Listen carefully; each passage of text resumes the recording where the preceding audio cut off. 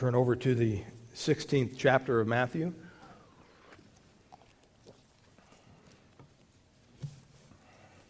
I don't know if you watch much TV or not, or in the game shows or not, but once in a while it's kind of fun to watch some of those game shows, and it seems like whether it's the $64,000 question or are you smarter than a, third grader or fifth grader or whatever, Who Wants to Be a Millionaire, all those game shows, there's a common thread that runs between them. They're all asking questions. And you have contestants that go on those game shows hoping to answer the question correctly so that they could receive a certain monetary amount for their right answers. Well, today Jesus asks what I like to call the ultimate question. He asks a question above all other questions. And we want to look at that this morning in our text in Matthew chapter 16. And there's not a monetary payoff necessarily when you answer Jesus' question correctly, but there is a far more important and rewarding payoff when you answer this question correctly, and that is the destiny of your own soul for all of eternity. And so look at Matthew chapter 16 and follow along in your Bibles as I begin reading in verse 13.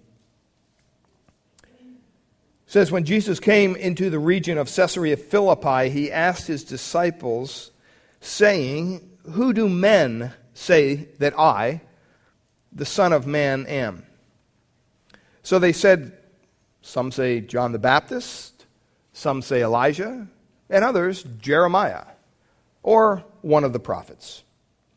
He said to them, "But who do you say that I am?" And Simon Peter answered and said, "You are the Christ, the Son of the living God."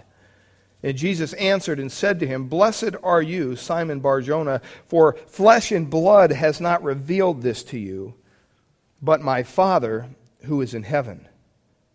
And I also say to you that you are Peter, and on this rock I will build my church, and the gates of Hades shall not prevail against it. And I will give you the keys of the kingdom. And whatever you bind on earth will be bound in heaven, and whatever you loose on earth will be loosed in heaven." And when he commanded his disciples that they should not tell anyone that he was Jesus the Christ.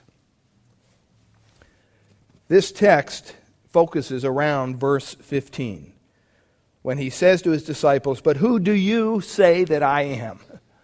That's a key question. That's an ultimate question.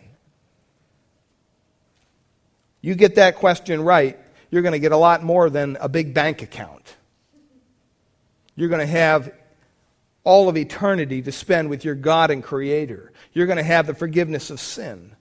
You're going to have the Spirit of God to dwell in you, to give you the power that you need to live a life that is worthy of the calling of Christ. All those things are available. The grace and love and mercy of God, all those things are available if you answer this question correctly. However, if you answer it not correctly, there is a dear, dear price to pay. Jesus Christ is the heart of Christianity. You might be sitting there saying, "Duh, tell me something I don't know." But I think we forget that. We forget that Christianity is Christ. That without Christ, there would be no Christianity. Without Christ, we wouldn't be here this morning.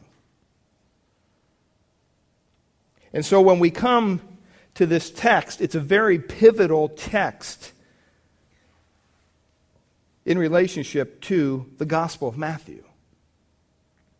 Because everything, beloved, hinges on that question. Who do you say that I am? The Apostle Paul in Romans chapter 10, verse 9 and 10, it says, "If you confess with your mouth that Jesus is Lord and believe in your heart that God raised him from the dead, you will be what? Saved.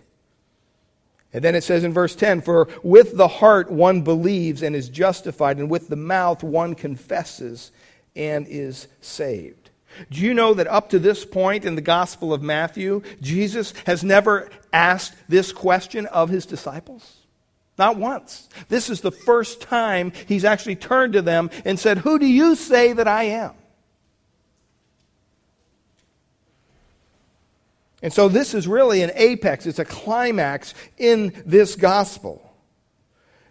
And how you answer this question depends on whether you get an A plus or you get an F.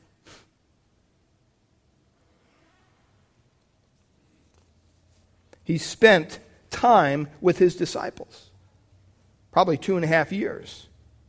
And here he asks the ultimate question. And this is a question not just for his disciples. Please don't miss it. If you're here this morning and you're saying, well, I'm not one of his disciples, so I don't need to be bothered with this question. No, you will answer this question one day. You will answer the question, who do you say that Jesus is? Who is Jesus Christ? Because every being on the face of the earth one day must answer that question before the Lord. And on that answer will hinge your eternal destiny. For 2+ years, Jesus has been teaching, he's been discipling, he's been affirming and establishing his disciples.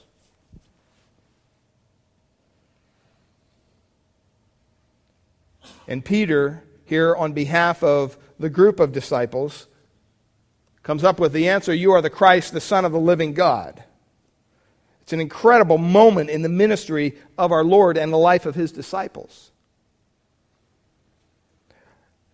Let's not forget, as far as introduction to where we're at. We don't want to forget where we're at geographically or socially and what's been going on in the ministry of Christ. For weeks, maybe months, Jesus has sought to be secluded from the crowds. We've been talking about that in the past several weeks. He sought to get away from all the busyness of all the Jewish religious leaders and them constantly attacking him and try to embarrass him, put him on the spot in front of the crowds of people that gathered around. He sought seclusion from the negative pressure that existed. All the people, thousands and thousands of people constantly pressing up against him, asking for a healing, asking for food, asking for another meal that was miraculously given to them. He's looking for seclusion away from the multitudes of people that were just following him for a free lunch or a free breakfast or whatever it might be. He's looking for seclusion away from Herod, who basically is a political leader and is ticked off and he wants to kill Jesus. He already took away and killed John the Baptist. He's looking to get away from all that hatred, all that animosity of the Pharisees and the Sadducees who were constantly trying to trap him, trick him, because they were threatened by what he said and what he did. It threatened their religious establishment. But he also, on the positive side, that's what he was trying to get away from. But on the positive side, he was trying to get to a point in time with his disciples that he could spend some good quality time with them.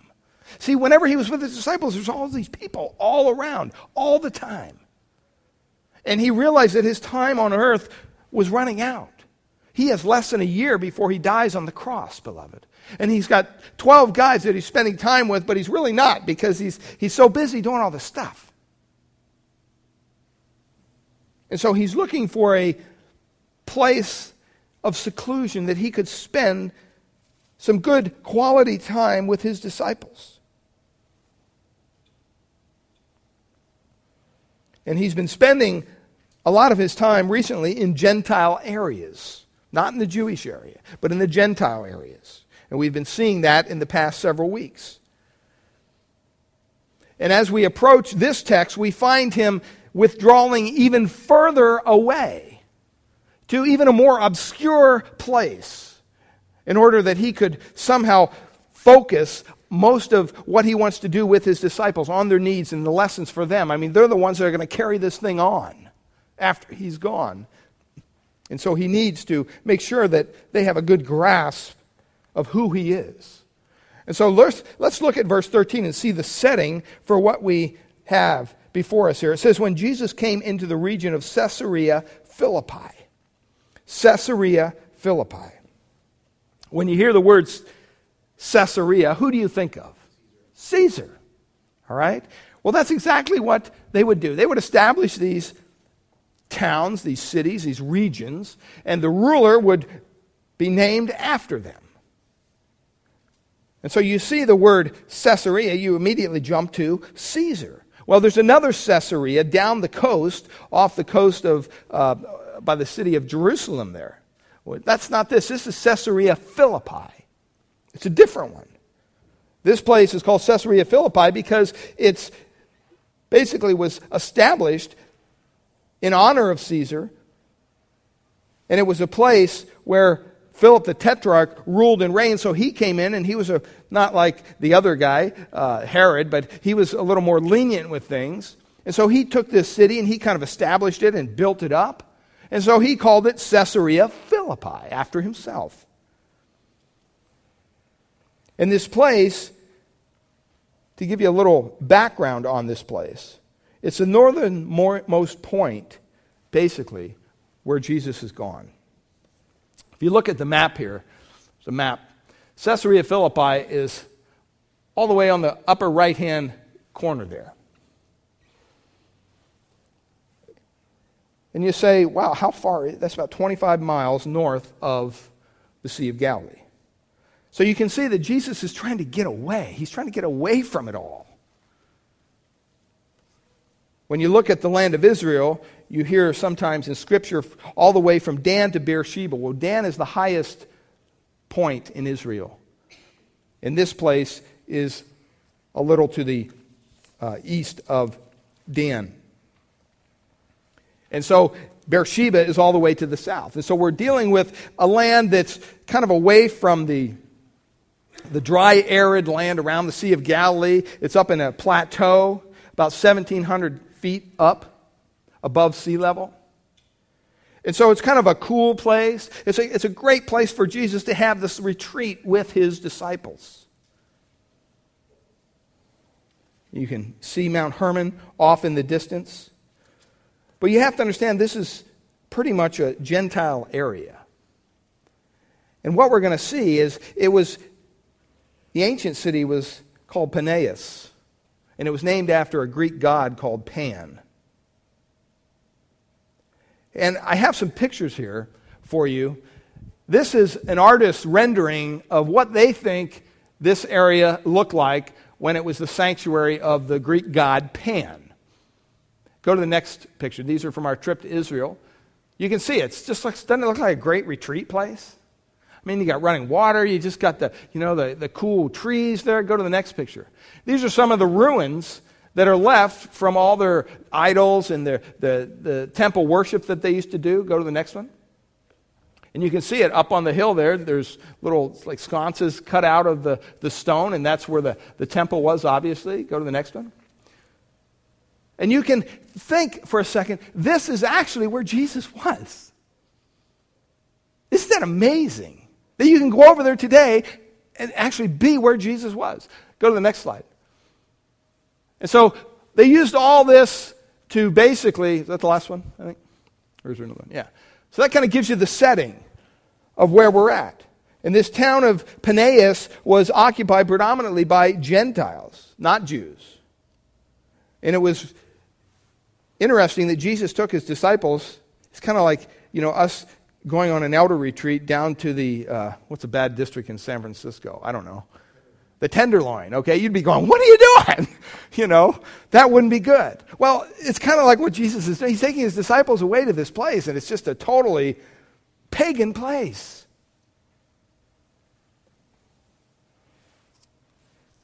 And he wants to get away. And that's how bad they want to get up there and get away. But it's important to understand that this is a Gentile area.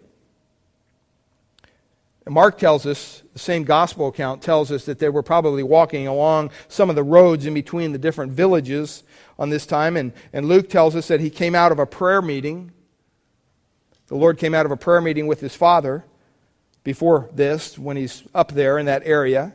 And so he takes his disciples, and we see here the Q&A that he has with his disciples beginning in verse 13. He asks his disciples, saying, "Who do men say that I, the Son of Man, am?"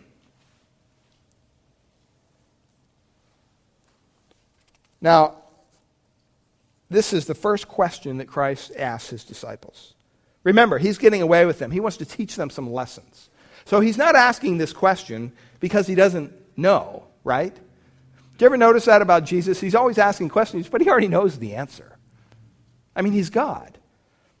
So he's asking them this question, you might call it a leading question even, because he wants to get their input. And the first question is asked of his disciples, and what he says is, "Who do men say that I am?" Who do men say that I am? He's after the popular view. He wants to know what people are talking about out there. Not that he doesn't know. He wants to hear it from his disciples' lips. That phrase there, the Son of Man, is interesting. It's used over 90 plus times to refer to Christ. He refers to himself. It's a prophetic title taken from the book of Daniel in chapter 7, 13, 14. But he uses it as a sign of his humiliation, of his humanity, the Son of Man. He wants to make a clear statement here. And he wants to contrast the answers. Well, look at how they answer him in verse 14. So they said, well, some say John the Baptist, the first answer. Notice they didn't say, "Oh, Jesus, they're out there calling you Beelzebub and Satan and everything." See, they knew that he wasn't after the negativity that existed out there. He was after the people that truly were looking, that were truly maybe following him at a distance, saying, "Boy, who is he?" They were curious. They've seen all the ministry that he's done, the miraculous feedings and the miraculous healings and everything that's gone on up to this point. So he says, what are these people who are kind of following us saying about me? I mean, that's what they said about him in chapter 10, verse 25. They called him the Prince of Demons. But he wasn't looking for that kind of response.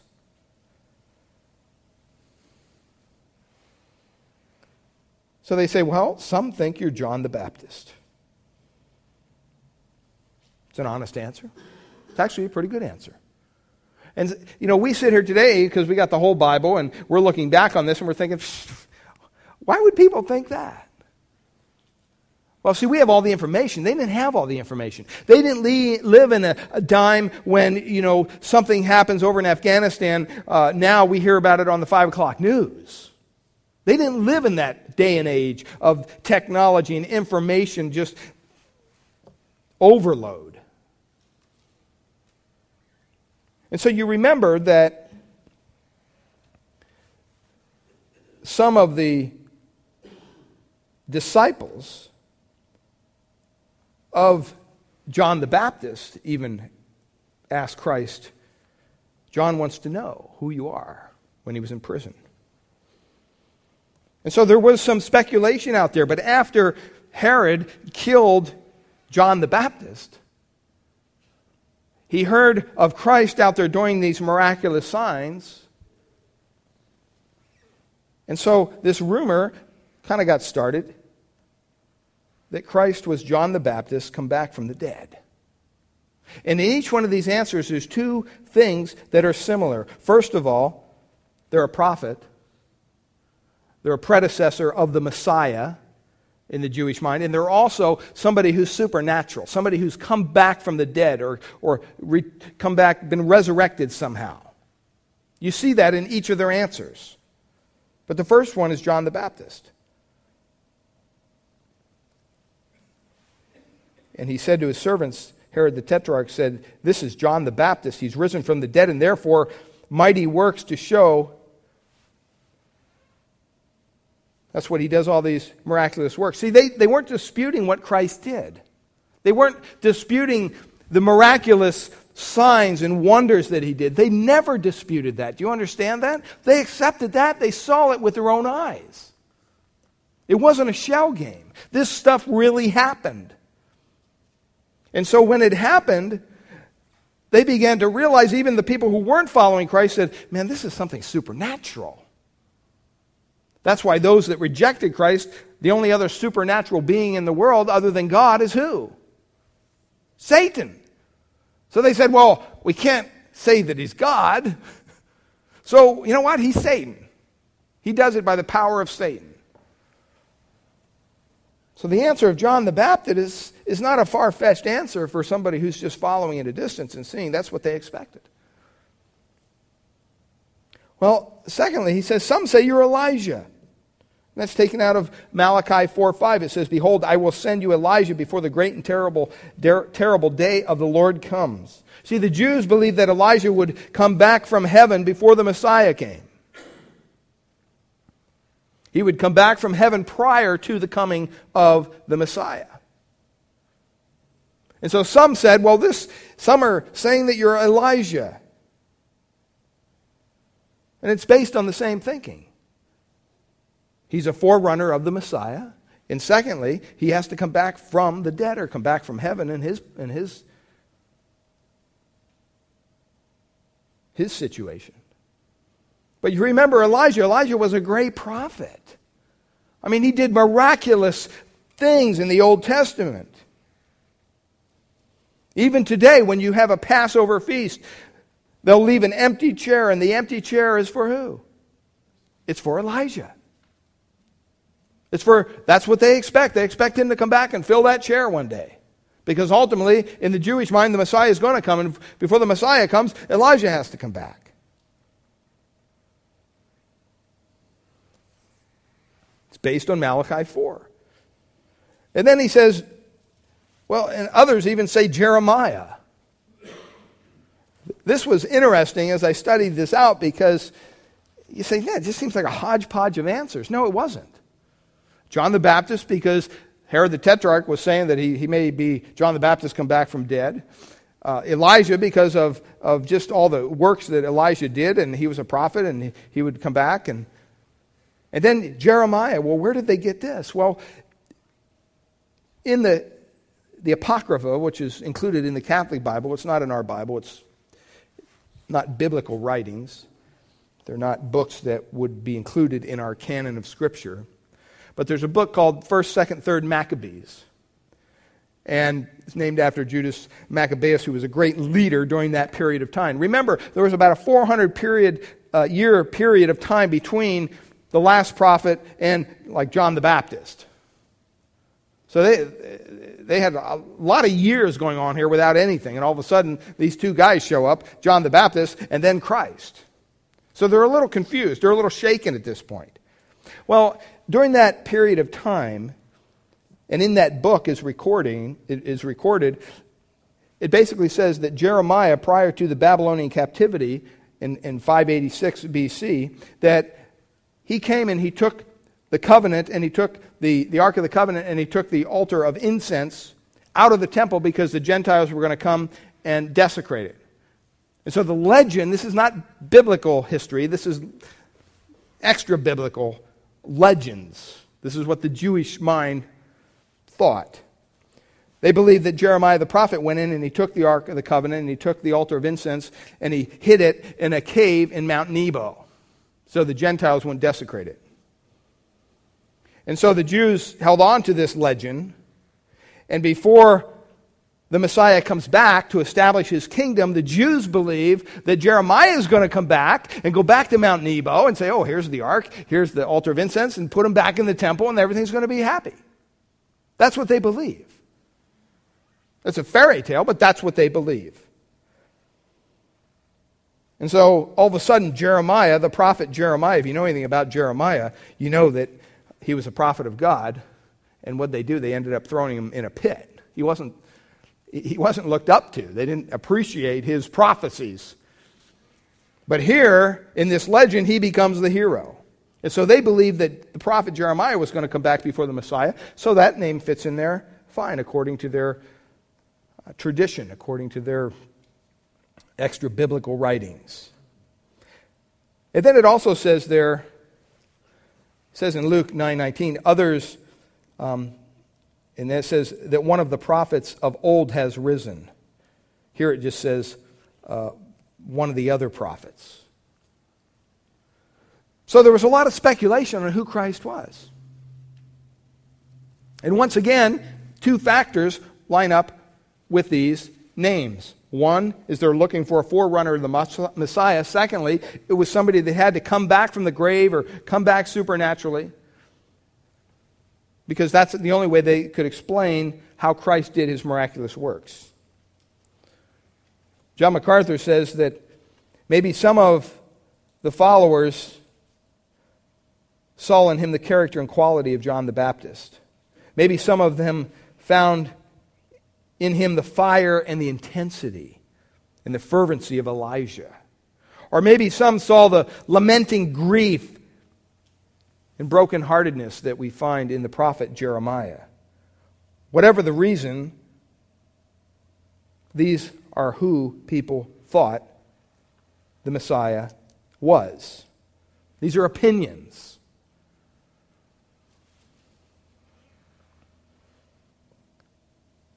But it's interesting that all those answers are wrong. Because Jesus is far more than simply a prophet. They may be close in their mind to getting it right, but they're wrong. When you're playing golf, it doesn't matter how close you get to the hole. It matters whether you can put the ball in the hole, right? I mean, that's how you win. If you never put the ball in the hole, you will never win. Doesn't matter how close you get to the goal line with the football. What do you have to do? You have to cross the plane of the goal line. Doesn't matter how far the ball goes out to center field and bounces on the top of the fence. So close to hitting a home run they were. But it wasn't close enough. Same thing here. See, all those answers in their mind were close about who Christ was. And you know what? Even in our modern day world, we see the same thing. When asked who Christ is, Napoleon said, "I know men, and Jesus Christ is no mere man." That's a pretty good answer. It's close. Pilate said, "He's a man without fault." In other words, this is a perfect man we're looking at, folks. These are from unbelievers. Their assessment of who Christ is. Diderot said that he is unsurpassed. Martineau said that he's the divine flower of humanity. Renan, the French atheist, said this: "He is the greatest among the sons of men." Even in our modern American culture, what do we call Jesus Christ? Jesus Christ, superstar. Close, but not enough. Not enough.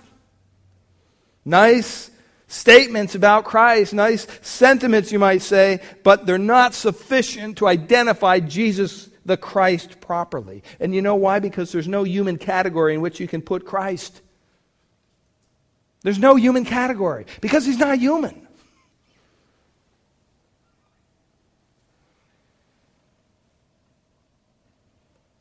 Well, look at verse 15, because he jumps on to a second question.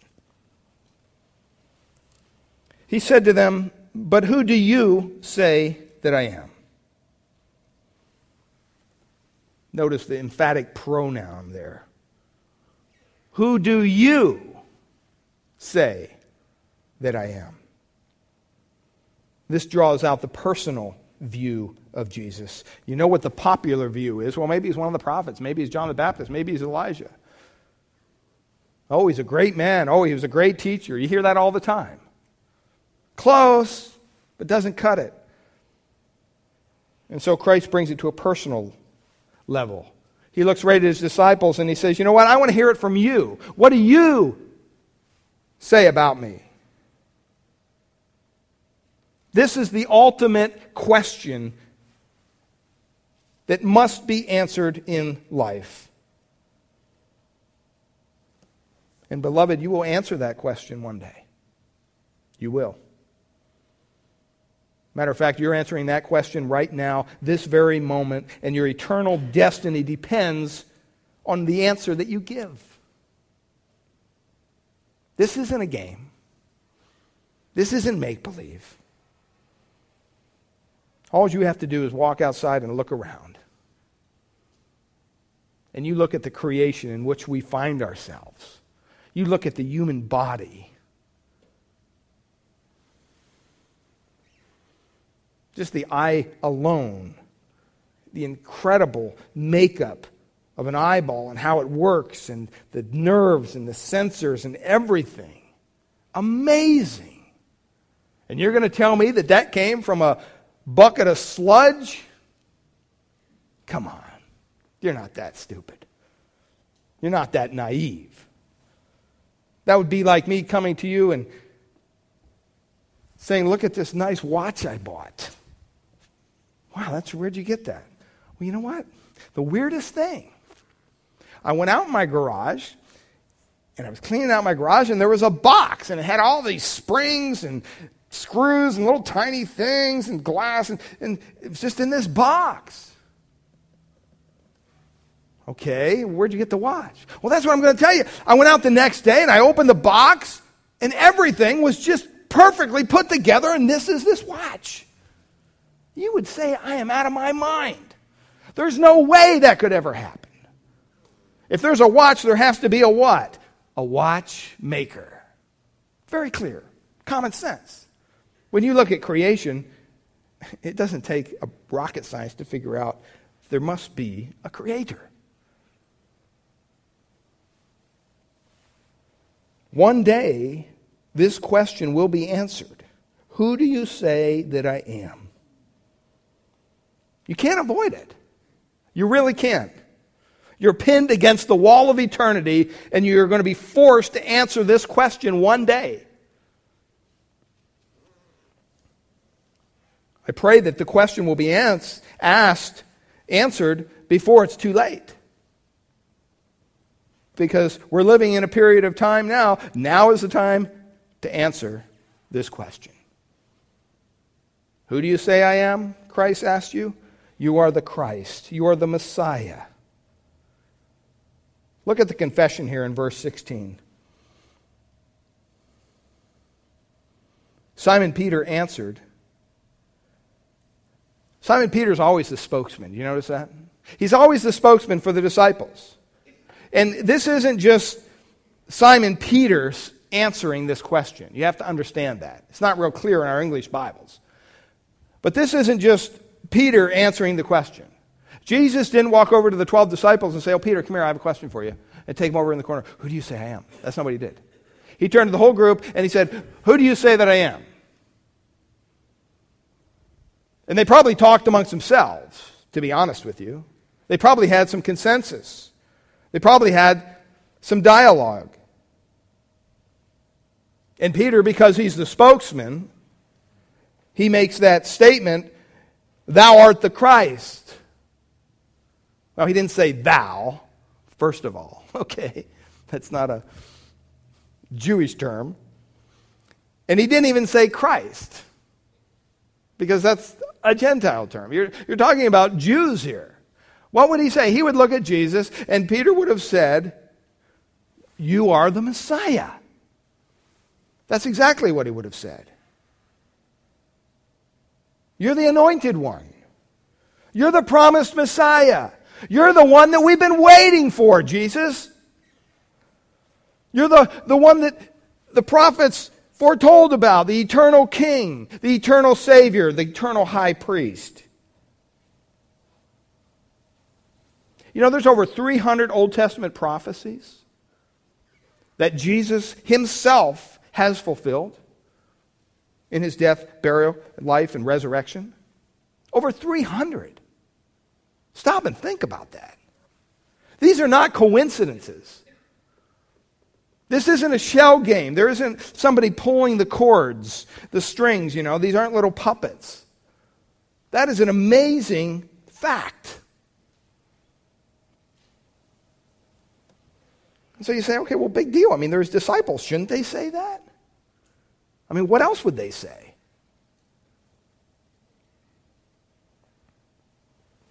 Well, they kind of had it right sometimes, and they kind of had it wrong sometimes, if you remember.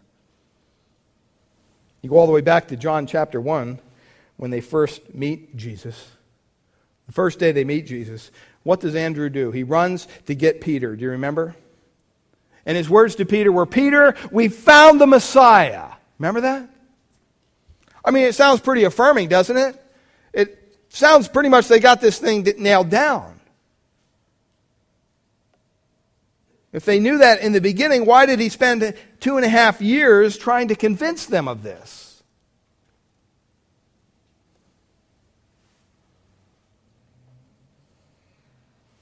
Because at one point, they thought they had it figured out. And then at another point, they're believing the testimony of John the Baptist, who says, Behold the Lamb of God that takes away the sins of the world. The testimony of John the Baptist, who said, I saw and bore witness that this is the Son of God, in John chapter 1. They heard all that. But don't forget, in Matthew chapter 11, we looked at this when we were in that chapter, John the Baptist sends his disciples to Jesus, and what do they ask Jesus? They ask him this question, Are you the Messiah, or should we be looking for somebody else? Remember that? Even John the Baptist had some doubts of who he was. And the reason being is because they had a certain mindset of what the Messiah was going to do. He was going to come back to earth physically, set up his dominion here on earth, and, overthrow the Roman government, get rid of all that burden, and deal with everything. They didn't know about the church age. They didn't know that there was going to be this period of time where the church was left here on this earth. They didn't understand that. And so they may have been a little confused. In John chapter 6, verse 69, Peter says, We believe and we know that you are the Holy One of God. See, there's kind of scattered throughout their time with Christ these little vignettes of this super faith. You see it over and over again. There are moments of great faith that the disciples expressed. But then we saw one just a couple of weeks ago where he turns to him and what's he say? You have little faith. They're going back and forth.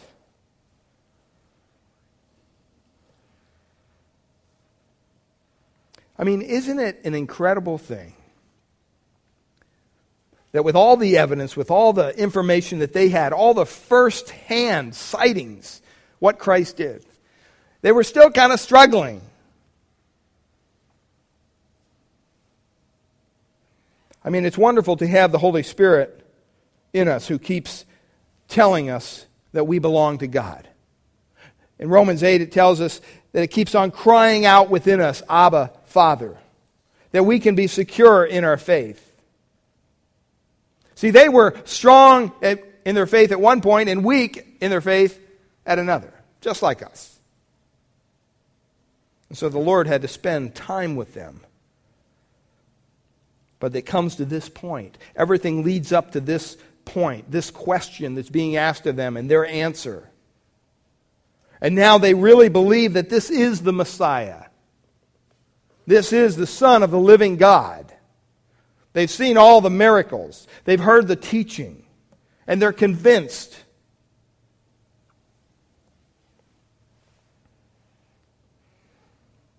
Even as he gets ready for the cross, they begin to waffle a little bit.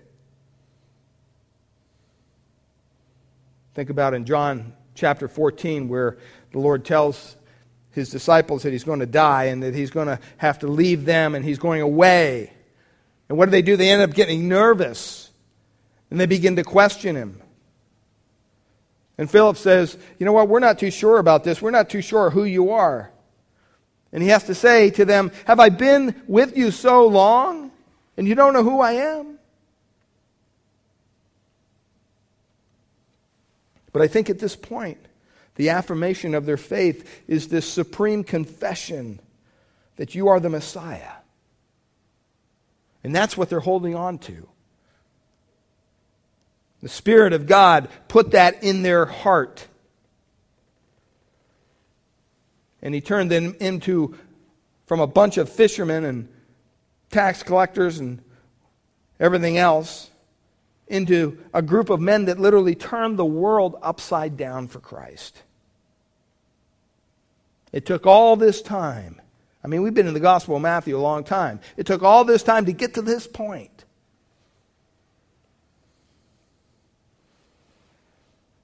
You're the Messiah, he says. You're the one who's going to fulfill all our hope. You're the source of our salvation. You've been sent from heaven. You're the long-awaited King. You're the desire of the nations. You're the one of whom the prophets spoke. You're the one of whom sacrifice of the Old Testament, all the sacrifices, they're pointed to you. You're the one that the psalmists sang about. And all those pictures, all those symbols, all those types in the Old Testament, they're all about you, Jesus, because you're the one, you're the Messiah. They got the question right. He is the one. But they couldn't stop there. Peter didn't stop there. He said, oh, you're the Christ, you're the Messiah. And then he says this, the Son of the living God. Notice he doesn't say the Son of Man. That's how Jesus referred to himself. But he says, no, you're the Son of, not a dead God, beloved, but a living God. And remember the culture that they're in. They're in that little, by that water, in that little place where all the temple worship's going on. And what he's doing for them, he's drawing a picture through their answer, the Son of the living God, as opposed to the God of Pan, who's obviously dead. All these people that are worshiping all these false idols, all for naught, because their God is not living. So not only God, but he says living God. You are the Son of God, of the living God. And when Jesus is called the Son of God, it's basically like you're saying he is one with God. That's what you're saying. Son means equal with. They believed that this was the Messiah.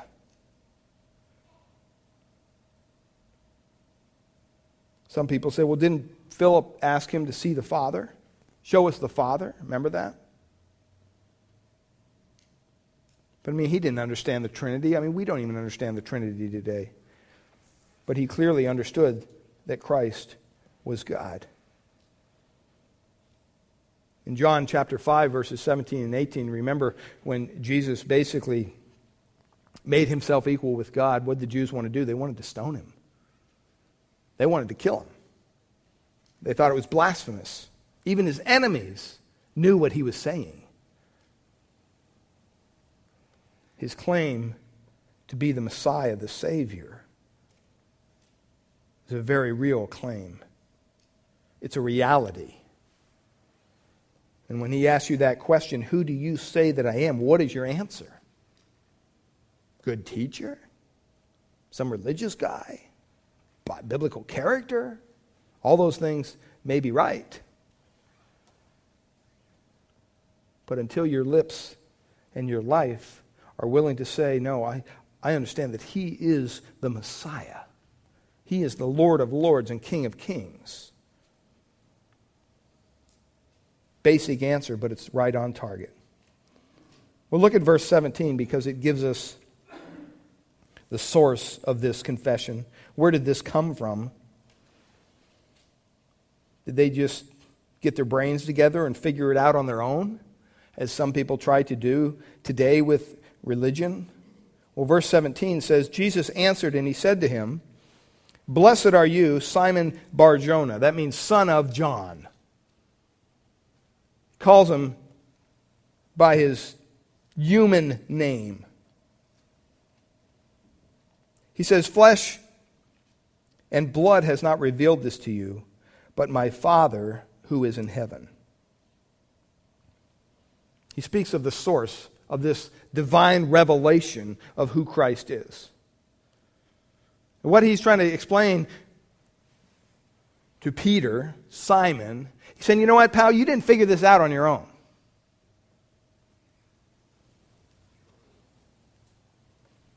It wasn't your superior intellect, Peter, that got you this right answer.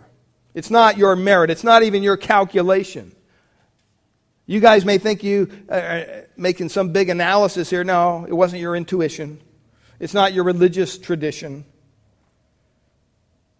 Matter of fact, there's nothing in the human realm that could reveal this to somebody. Nothing. I don't know about you, but as a Christian, as I go out and I share my faith, that's an encouragement to me. You say, well, how so? See, sometimes with evangelism, we get everything backwards. We think somehow it's our God-given calling to go out and save the world. And we get mixed up. Do you know that that's not what God has called you to do?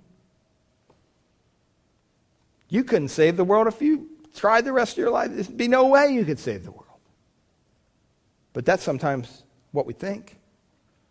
We think that somehow we get our neat little tracts and our slick little answers and we get all our apologetics in order, and then we'll go out and we'll share the gospel.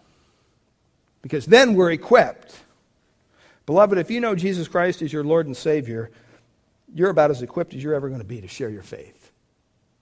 If you can't do it now, having Christ and having the Holy Spirit within you, you're just making excuses. Well, how is this encouraging? Because the simple fact that I can't save anybody. Never have, never will. That's not what God calls us to do. Well, I thought we were supposed to go and preach the gospel to all the... Well, we are. That's what He calls us to do. Think of it this way. I mentioned this on Wednesday night in our care group. Think of us as waiters. When you go to a restaurant, what does the waiter do? He waits on you. He comes to your table, introduces himself, takes your order, he goes back to the kitchen, and what's he do? His job is merely to bring the food that the chef has cooked over to your table and put it in front of you. That's his job. If he doesn't do that, he's not doing his job. His job is not to go into the kitchen and get the food and look at it and go, you know what, look out, I'm going to do this. And change up the plate that the chef prepared. That's not his job. His job isn't to bring the food over to the table and sit it down in front of you and grab a fork and grab a piece of meat and shove it in your mouth. That's not his job. That would be offensive. What's his job? Just deliver the food from the kitchen to the table. That's what you're called to do. We're to deliver the gospel to a lost and dying world. That's what we're called to do. We're not called to change the message. Well, you know, I know he ordered liver and onions, but I don't think he's going to like it, so I'm going to put something else on there. I'm going to change it. I know what the gospel says. You got to deny yourself, and you got to forsake your sin, and you got to come to Christ willingly and repent of your sin. I know that, but people just don't understand that. They're going to reject that. So just let me tweak it a little bit. Let me get in the kitchen with you, God, and I'll come up with the gospel that anybody will believe. So then we go out with our little tract and tell people, God has a wonderful plan for your life. He does? God wants you to be happy, healthy, wealthy.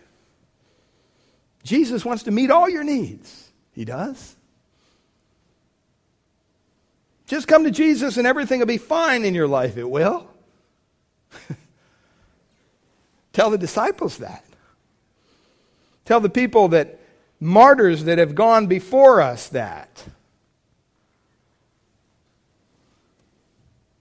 See, we want to change the gospel message. We want to take some of those hard sayings and sugarcoat them.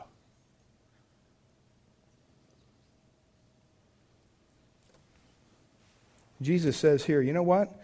Your humanness didn't figure this out, Peter.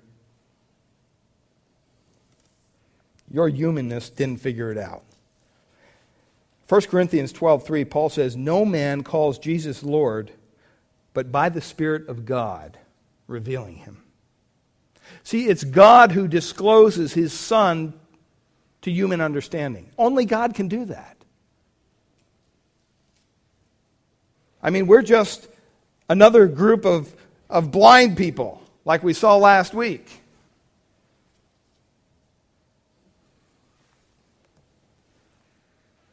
He wants him to understand that you didn't figure this out on your own. You're inadequate to figure this out.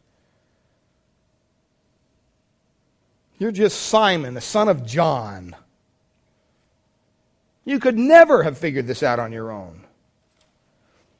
It's interesting, Matthew 11:2 records words of the Lord, and he says this, all things are delivered unto me by my Father, and no man knows the Son but the Father, neither knows any man the Father except the Son, and he to whomsoever the Son will reveal him. The Father reveals the Son. That's the source of this confession. The Son reveals the Father. It's only by divine revelation that we can even know Christ.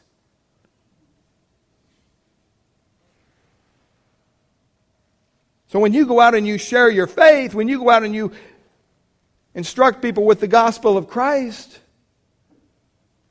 you don't need to change the message. You go out and you share it as boldly as you can. Because when they reject the message, what are they doing? They're not rejecting you.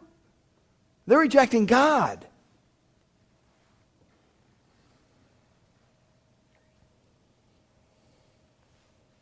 And when someone comes to Christ, when someone's eyes are open, and God tears back the veils from their eyes and they see the truth and they repent and they come to Christ, we don't pat ourselves on the back. Oh yeah, you should have seen me, man. I was whipping tracts out of every pocket, you know. Crazy. This is something that happens on a divine level. And you might say, well, how is that encouraging?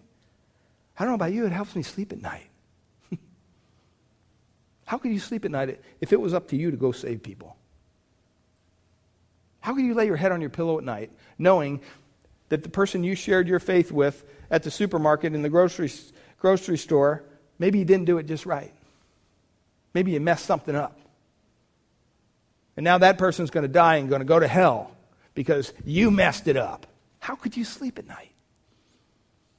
I tell you couldn't if you had a conscience. There's no way. I thank God for this verse. It's not by flesh and blood that this is revealed to you. It's by my Father in heaven. So when someone comes to Christ, it's because God has worked in their heart. It's because the Father reveals the Son and the Son reveals the Father. The Father revealed Jesus Christ to be the Messiah through Christ himself. All the years, all the time that's built up to this, they've had all the evidence they need.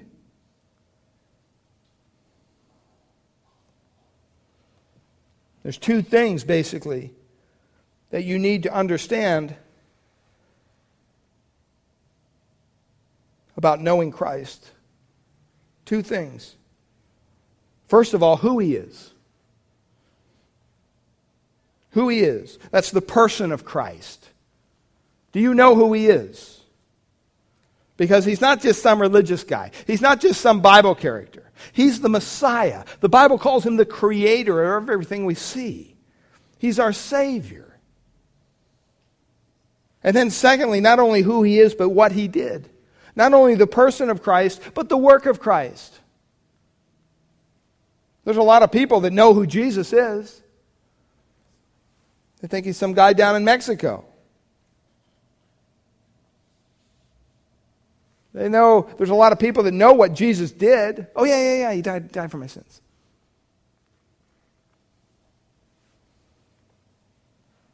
Romans 10:17 says, saving faith comes by hearing a word about Christ. So when you look at creation and you look at Jesus Christ and you look at the work that he's done, God used Christ to reveal himself. And he's doing that even here this morning. Over and over, Christ said, many are going to say to me on that day, Lord, Lord. What was he saying? They're going to answer to me. What was he saying when he said that? He was saying that I am God. He said they're going to come before me, God. This is what Jesus said when he was here on earth. He also said in 5:17, Matthew, I have come to fulfill the law. Over and over and over and over again, he spoke as one having authority to the point where even his enemies were astounded at the words he said. And then you take the words of Christ and you match them with the works of Christ. It doesn't just affect you in your ears, but in your mind. I mean, you look at people being healed, power over disease, power over nature, power over demons, power over sin, over death. Well, what happens when you get this answer right? What happens? What's the result? It says right there in verse 17, you're blessed. You're blessed.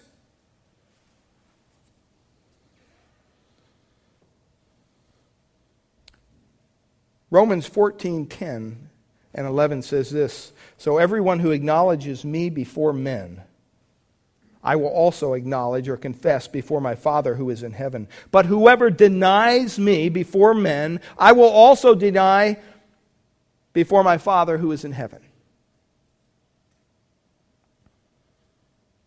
See, we will all stand before the judgment seat of God.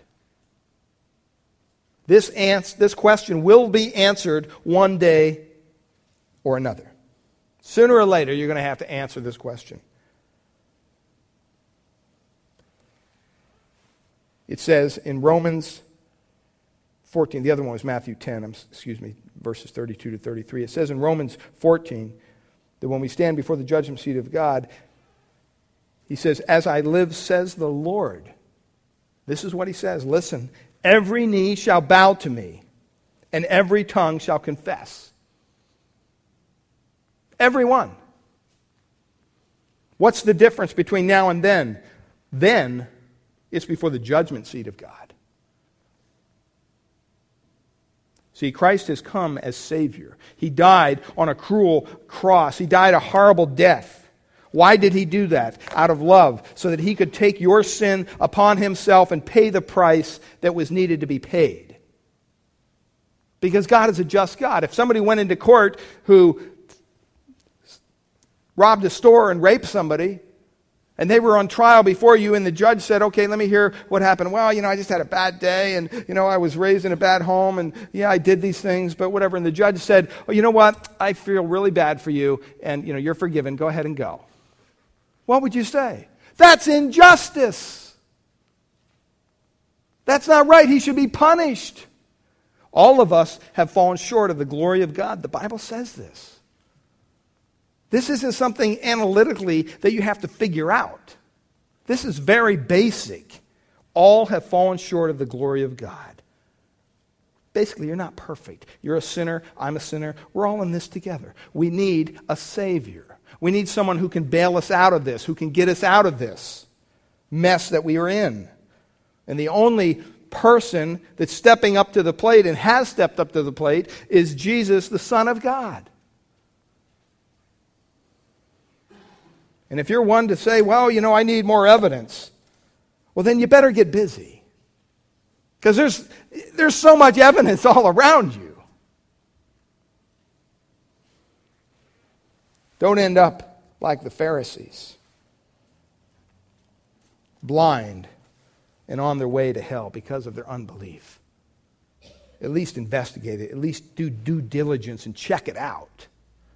Ask God to help you. God, if you're there, help me believe this. Help my unbelief. That's a biblical prayer. Be merciful to me, a sinner. That's a biblical prayer. I pray that God would give you the ability to understand what we've talked about here this morning. And even beyond that, that He would, for us that know Christ, put a burden in our hearts to take this message. Don't mess with the message. Take the gospel, the pure gospel, out to a lost and dying world so that we could see God glorified through people who come to Christ, who are saved because we're obedient to the call of the gospel. Father, we thank you this morning for your word. We pray, Lord, that as the disciples proclaimed that you are the Christ, the Messiah, the Son of the living God. Father, we thank you that we don't serve a dead God, that we don't serve one of these idols that we even saw in these pictures of some empty temple somewhere. Matter of fact, you're even beyond a building. You live in our hearts. And Lord, I pray this morning that you would minister your grace, your power to the hearts that are gathered here. Lord, if there's any here who have yet to put their faith, their trust in Christ as their Lord and Savior, who have yet to cry out to you and say, Lord, be merciful to me, a sinner. I pray that you would do that even now, that you would draw them to yourself, that you would make it impossible for them to withstand your call any longer, that you would save them, that they would turn to you as their Savior. Lord, we pray for us as believers that we would have the boldness it takes to leave this place and to share with a passion and with a desire to see men and women and boys and girls come to Christ. We can't save people, but we can sure give them the message that can. And that's what you've called us to do. Thank you that it's not up to us to save the human heart. Only you can do that. But thank you, Lord, for including us in the process, that we're the waiters that take that precious gospel message to people who are hurting and dying all over this world. We can see their lives transformed and their eternal destiny secured in you. Help us to keep the proper perspective we need, even as a church. And Father, we ask that you would minister your grace to us, even afterwards in our fellowship time. Bless the time that we'll share together. We thank you and we praise you. In Jesus' precious name, amen. Amen.